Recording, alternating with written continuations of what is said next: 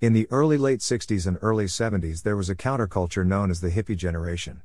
The movement originated on college campuses in the United States, although it spread to other countries, including Canada and Britain.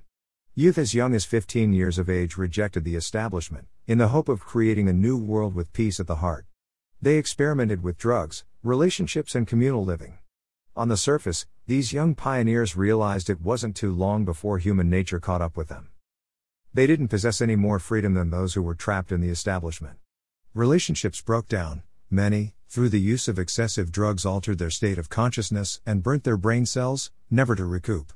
As far as communal living was concerned, they discovered that human beings are fundamentally selfish and self-preservation always ruled.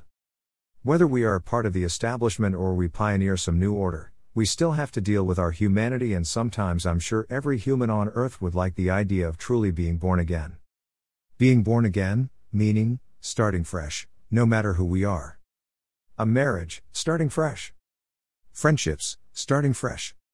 Our own life choices that has led us to the point of despair and disappointments, starting fresh seems just a dream. Being born again can only seem like a dream, and like the hippie generation, what if we start fresh in a new direction and it ends up in a disaster?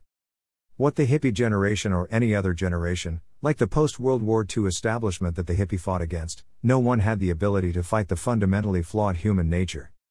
Some think divorce is the answer, others think a new set of friends or a new environment is the answer, but human nature remains the same. Being born again is more than a cliché. Being born again was an invitation to give up our selfish ways and take on a new nature. The term was used by Jesus when speaking to a religious man that was seeking keys to life. Jesus said to him, "Unless you are born again, you'll never discover the meaning of life." Jesus wasn't talking about becoming religious in any way, or like the hippie, trying to create a new world order. Jesus simply dealt with selfish human nature and offered a way to transform selfishness into selflessness. How? Surrender our ways to God by acknowledging our selfish nature and asking God to renew the way we think, so we can act differently.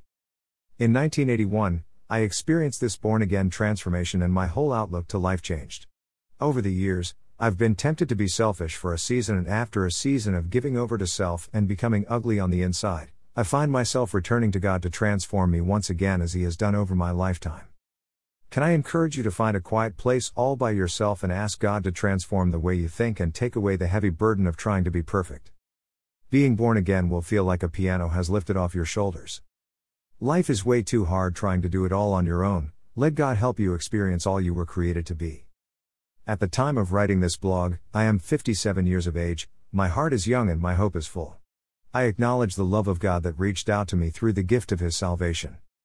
When Jesus promised a life of hope by being born again, He exemplified it through His death and resurrection. It's all a matter of faith. I choose to believe, and I'm all the more better for it. I hope you believe in God like I have and ask for forgiveness. Ask for a new way of thinking and be open to see the world differently. I pray you have a born-again experience like I have had 40 years ago. My answer to the title of this blog: yes, you can be born again. Try it.